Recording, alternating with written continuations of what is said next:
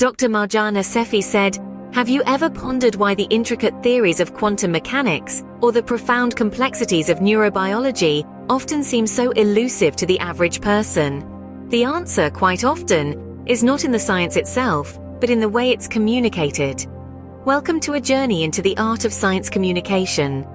Consider the project of the Human Genome Project, a massive international research effort that began in the late 20th century.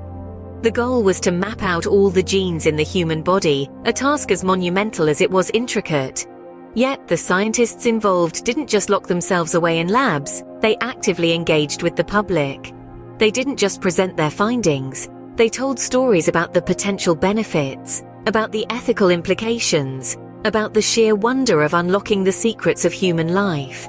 They made the science not just accessible, but compelling. And in doing so, they garnered public support, inspired new generations of scientists, and paved the way for advancements in medicine, biology, and many other fields. Or take the case of climate change, one of the most pressing issues of our time. The science behind it is complex, involving intricate climate models, long-term data analysis, and a deep understanding of various scientific fields. Yet the most successful climate scientists and advocates are those who can translate these complexities into clear, actionable messages. They tell stories of melting ice caps and rising sea levels, of changes in animal migration patterns, and more frequent extreme weather events. They make the abstract concrete, the global personal, and in doing so, they move people to care, to learn, and to act. Dr. Assefi added, "But why is good communication so crucial in these cases? Why can't the science just speak for itself?" Firstly, good communication makes science accessible.